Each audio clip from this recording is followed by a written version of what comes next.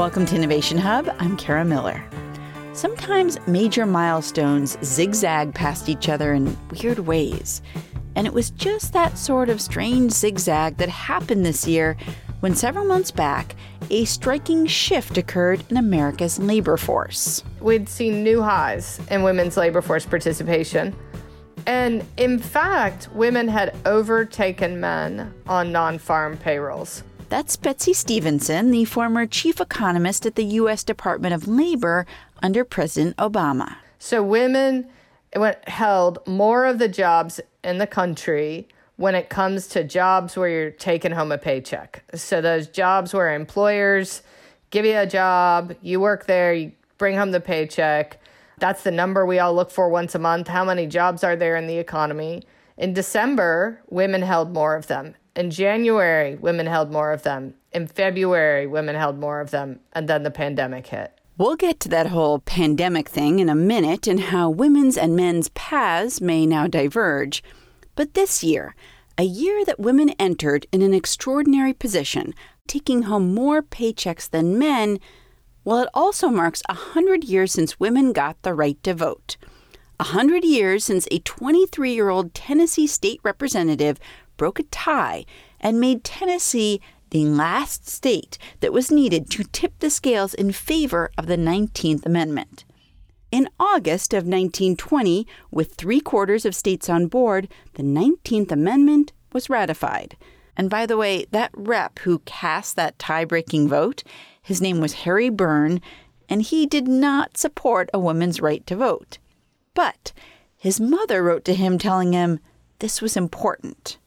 And another, by the way, it took until the 1980s for every state to sign on to the 19th Amendment. But anyway, the story of women getting access to more jobs, to more money, of course, that has been bound up with women's efforts to get more power in society at large. In 1920, not only did women get the right to vote, but Congress established the Women's Bureau at the Department of Labor to try to think about how to promote women in the labor force. Stevenson is now a professor of public policy and economics at the University of Michigan, and she says that even in 1920, when women accounted for just 8% of paid workers, they played a significant role, a role that would ultimately get much, much bigger. We really didn't see female labor force participation really take off until the 70s.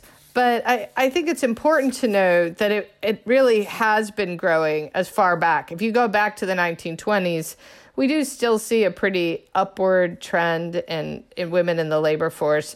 That trend continued until about 2000 when it just stalled out. Then the 2008 recession hit. But in the last few years, women returned to work in large numbers.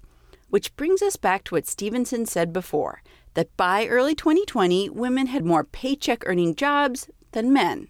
Remember this? In December, women held more of them. In January, women held more of them. In February, women held more of them. And then the pandemic hit. Stevenson says what women have to lose during this pandemic is enormous.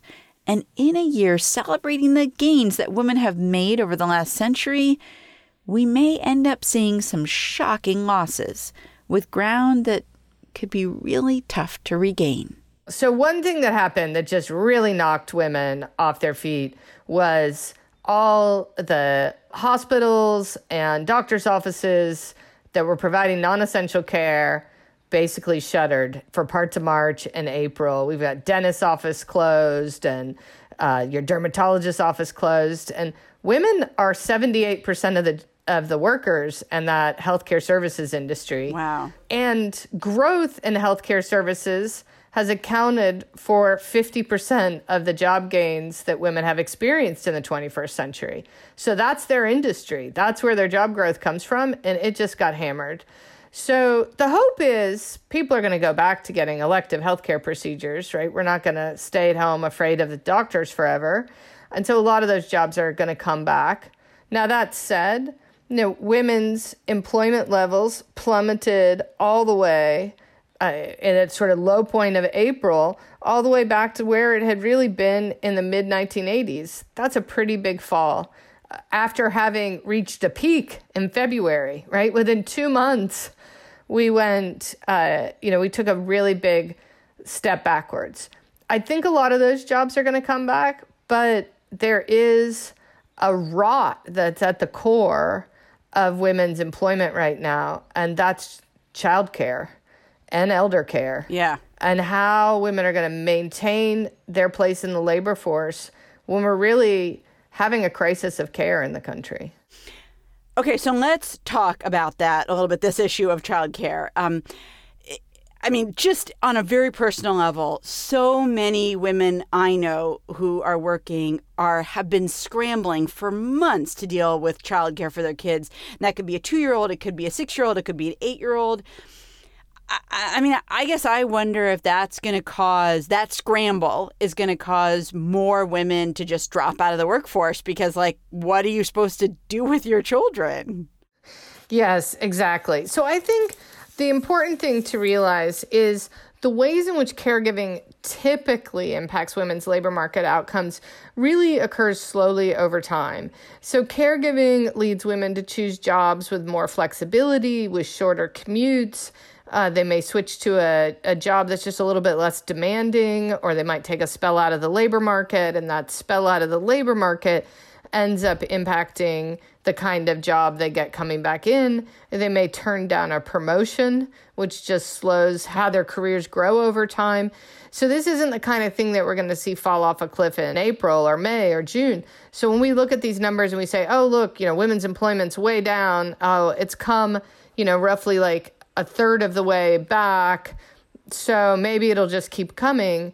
I think that we have yet to see the real impact of this care crisis. So there's some women who are going to not go back to work because of the child care issues.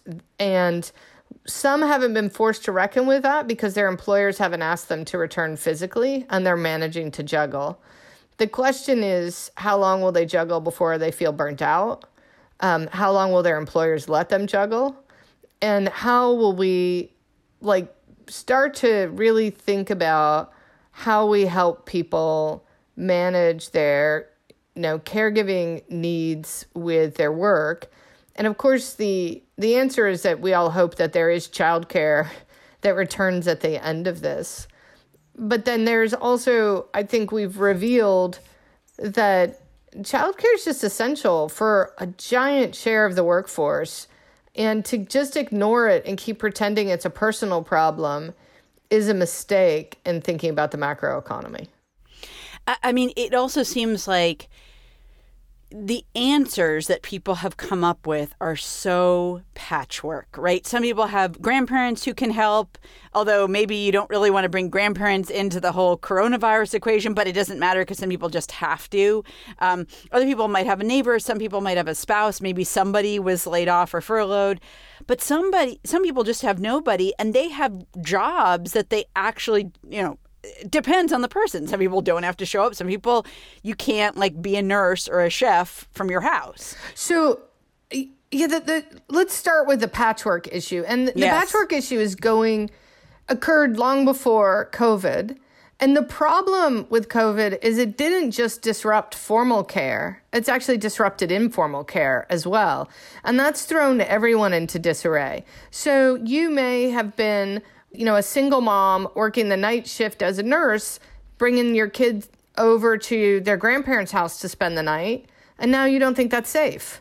So that's not a care solution that's going to work for you anymore. At least it comes with a much bigger cost. And are you willing to pay that cost? Are your parents willing to pay that cost? And that's a really hard question.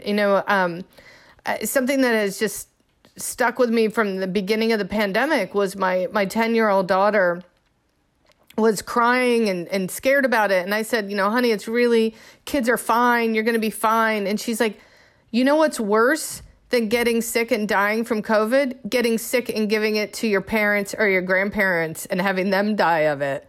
And my 10-year-old could process this idea that she wouldn't know how to manage that guilt and that was a real possibility. And so if you're making that choice, even if your parent says, I'm willing to take this on, and you think I'm willing to take on this risk, you also have to think about how your kid will feel if the risk ends up with a bad outcome. So these are really complicated issues for people. And I think that we have exposed the problem with a patchwork care. It's a patchwork that now has holes everywhere. And people don't know what to do. Some people have quit their jobs. They've had to. And the unemployment insurance system, we tried to put a new patch in there by saying, okay, if you have to be home to care for kids, you can get unemployment insurance. But that's not forever, right? That's going to expire. And it also, we know that, if you stay home, maybe it's 6 months, maybe it's a year, you're going to have a hard time getting back in because we don't have an economy that lets people enter and exit the labor force very easily. Can you talk about, obviously, both men and women have children.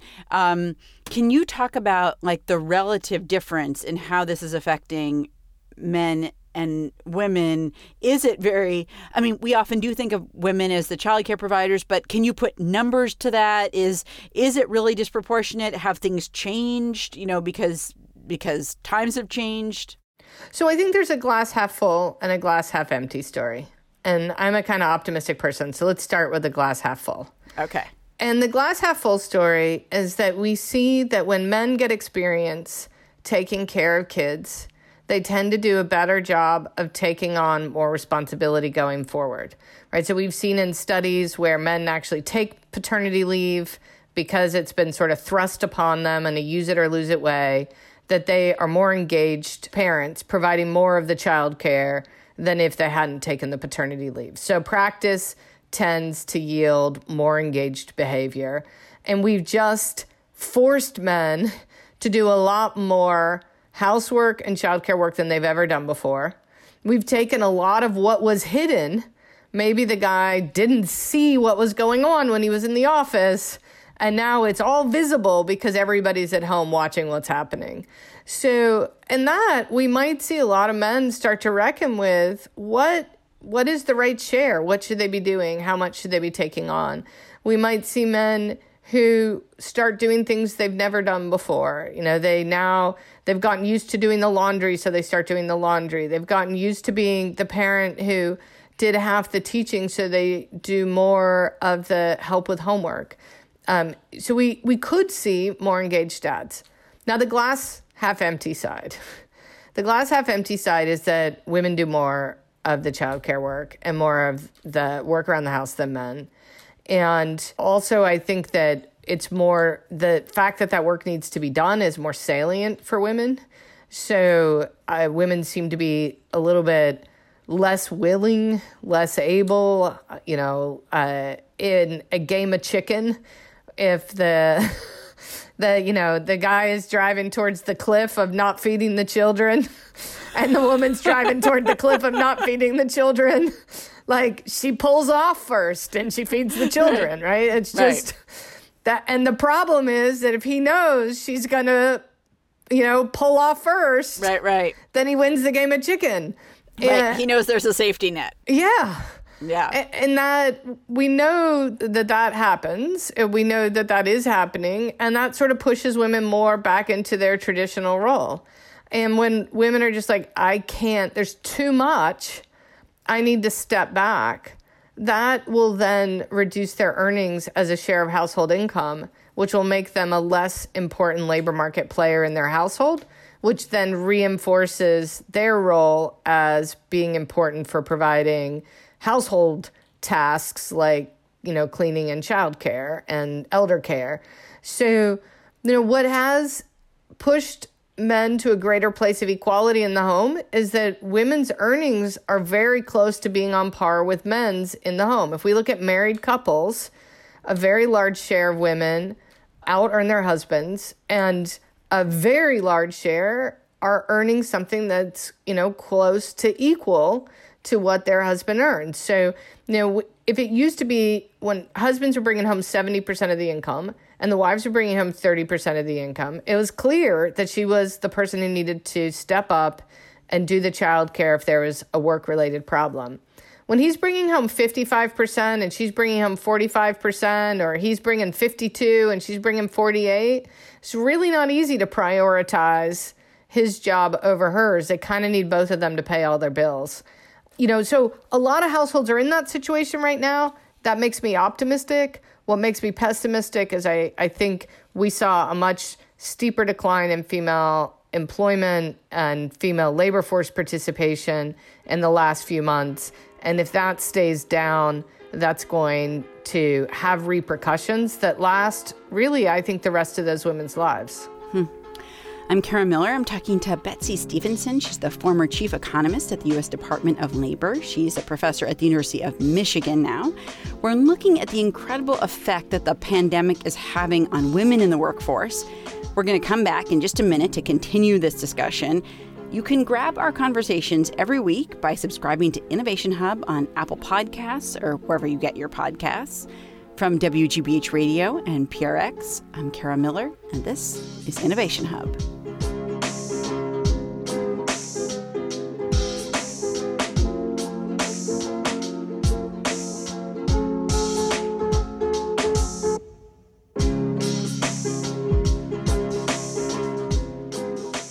Welcome back to Innovation Hub. I'm Kara Miller. When Los Angeles and San Diego schools announced on July 13th that they would not have kids return to physical school this fall, they would go virtual instead, it was big news for a few reasons. First, the Los Angeles Unified School District is the largest school district in the country. Second, it meant that kids who went home in March will not presumably be back in a classroom until January, if then. And third, it was also a story about a lot more than kids. Because if kids can't go back to school, then many parents can't go back to work. And then we're talking about massive economic pain. Economist Betsy Stevenson says the summer has kind of papered over that pain. I'll speak from my experience. I was like, okay, do some Khan Academy coding and don't bug me. I'm about to go do a radio interview. Stevenson is a professor of public policy and economics at the University of Michigan, and she's a former member of the Council of Economic Advisors under President Obama. But they can sort of do things on their own, and I'm not responsible right now for ensuring that they're in their Zoom class or completing their Zoom assignment. I don't have to be over their shoulder. I have to just feel good about whatever experiences they're having in the day. When the fall comes, I think a lot of parents are going to have PTSD from having homeschooled/Zoom schooled, right, in the spring. And I think there's going to be a lot of push comes to shove in terms of how parents are going to manage that if kids are home most of the time. We could be looking at a generational or multi-generational setback for American women, who right around the start of 2020 surpassed men in the number of paychecks they took home. 100 years ago, this summer, when women got the right to vote, they were only about 8% of the labor force. But women still, even 100 years on, spend more time on average on childcare than men. They do more housework, and something's just going to have to give this fall.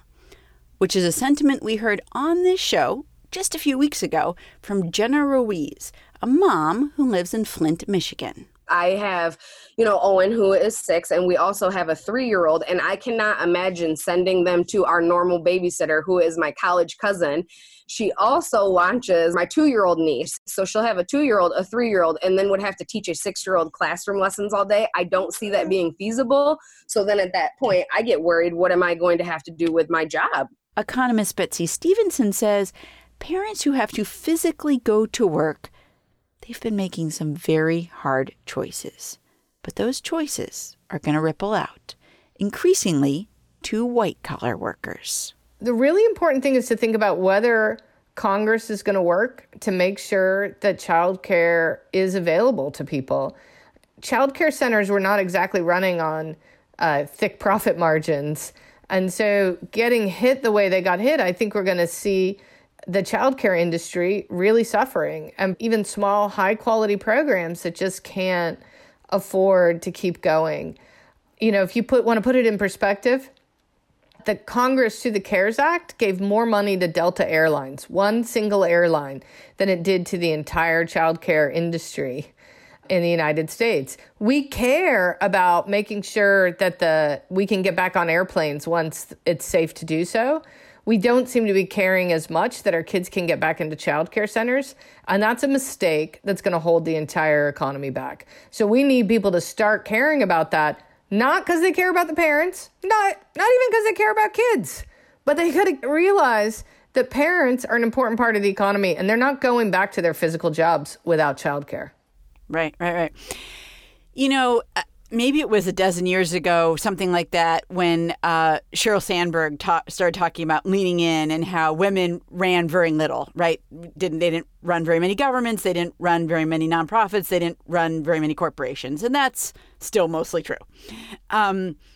I wonder if the everything that we've been talking about, which is women thinking, maybe I have to dial it back in terms of this job or drop out for a couple of years. There's certain pressing things care about my children. I've got to help them.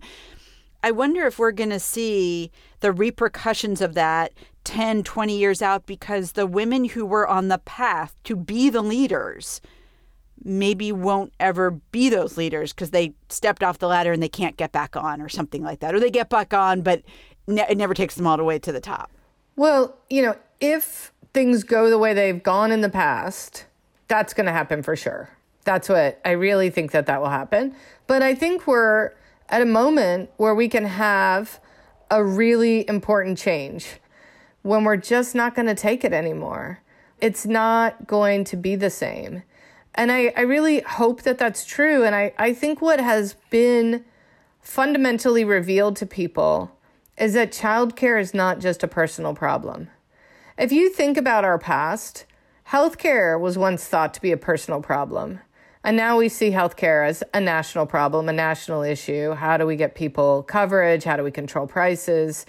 Now, we have in the past thought, that things like retirement was a personal problem. And we now see that as a problem where we need a government solution, right? We have Social Security. It is time for us to realize that childcare is a national problem, every bit a national problem as healthcare or retirement. And we need to really think not only how is it that we provide high quality childcare to children, but it's way deeper than that. How is it that parents make time and space in their life for caring for their children and advancing their career? How is it that children, adult children, make time and space in their life for caring for their adult parents and achieving their careers? We've talked for a long time about workplace flexibility and the important ways in which, we should allow people to navigate back and forth. But it's really been a lot of cheap talk. If you don't lean in the whole time, you don't make it to the top. But leaning in the whole time is really, really hard if you want to take time to really engage with your children. And that's true for men and for women. And so we just need a very different conversation about what does life look like when you make space for both. I guess I just wonder, you cited healthcare. We are still kind of in a national debate about whether healthcare is a personal issue or everybody should be entitled to it. Many developed countries left that debate behind a long, long time ago, right? And decided, you know what? Everybody should have a health care. In fact, many other developed countries also left behind the debate long ago, should people have access to high quality like preschool? And many countries say yes. Do you think really we could be at a point where we say yes to both of those things, both on healthcare and the preschool front? Well, let's start with education, because that's a place where the U.S. led. We were the first country in the world to try to expand high school to everybody.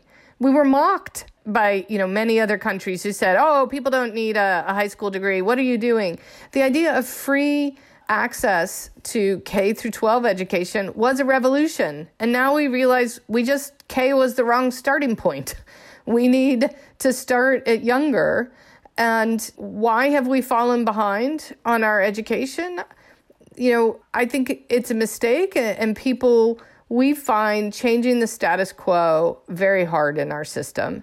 And we managed to create a system where, nobody's debating getting rid of the K through 12, but, it seems really hard to add those 1 or 2 years extra. That shouldn't be that hard. And I really think we can get there. You mentioned healthcare, and it is true that we still continuously have debates about, the ACA and other ways in which we can ensure that everybody has access to care. But at the same time, realize that 50% of healthcare in this country that's not paid out of people's pockets is paid for by the government, and the other half is paid by private insurers. So we are in a place where half the country has access to government-provided health insurance, and the real debate is what we should do with the other half. So somehow we ended up cleaving our country in two, with people below the age of 65 being asked to fend for themselves for lots of things, and people over the age of 65 getting access to health care, getting access to income support. And, I think that it's time for us now to look really hard at the people under age 18 and ask, shouldn't we at least be putting the kinds of resources that we put into helping ensure the quality of life of people over the age of 65, and saying, shouldn't we put those kind of resources into ensuring the quality of life and the investment in their future in people under the age of 18?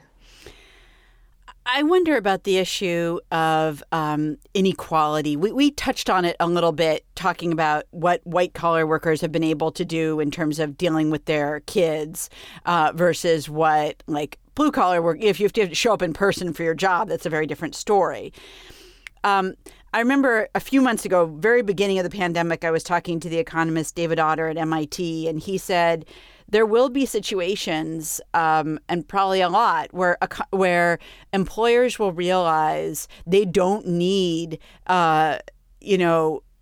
this many people working in their restaurant or working in their store. Like the employees will go away thinking they'll come back, and the employers will be like, I probably don't need all those people. And I wonder how you think structurally things are going to change when we think about that issue of inequality. Is it white-collar workers that aren't going to go back? Is it blue-collar workers?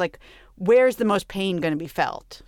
So, I think the most pain will be felt at the bottom end of the income distribution. And I think it's sort of like there was a 1-2 punch.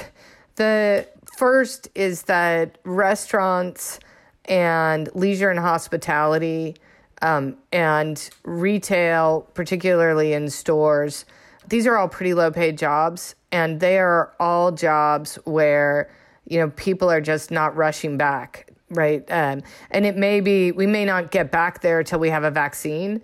And at that point, how we consume and interact with those kinds of stores will have changed. And that's the second part of this 1-2 punch, which is that all of those things have substitutes that have to do with technology. And one of the things COVID has done has just been an enormous shock to our experience in using technology. And so, where it may have taken my, older mother another 2 or 3 years to learn how to use Instacart in a world without COVID, she now knows how to use Instacart. So we knew jobs in retail stores were on the way down to begin with due to technological change. And I think that COVID accelerated that technological change, and we're going to be where we probably would have been in 2023 or 2024 anyhow. We're going to be there sort of right away. But that said, I do think that ultimately the pain of COVID and how it hits the economy will be more diffuse than what we've seen in the first few months. So right now, what we've mostly felt is the pain that comes from everybody sort of staying home and not buying in the way that we bought before because we're afraid to go out and shop. What we're about to experience is the pain of people not buying things because they don't have as much money as they used to have. And that is going to start hitting across the board. We're going to see white-collar workers losing their jobs. And I think what will happen in households where women lose their jobs or where they're facing going back to much riskier jobs than they had previously anticipated, I think we're going to see more women opting out.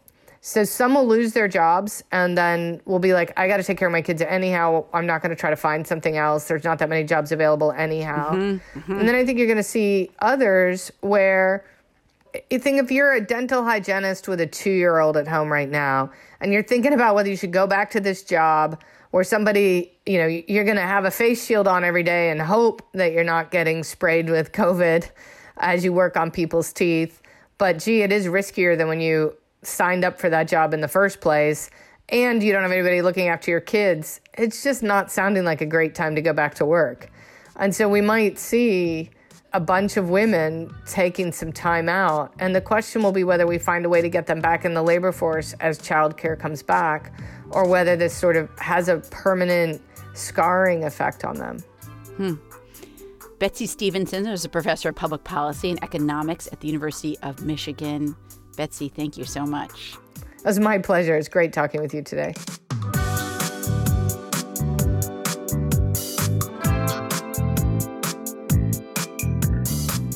And on our website, we've got lots more about the long-term effects that the pandemic may have on women, their employment status, their salaries, maybe roles that they're going to have in leadership.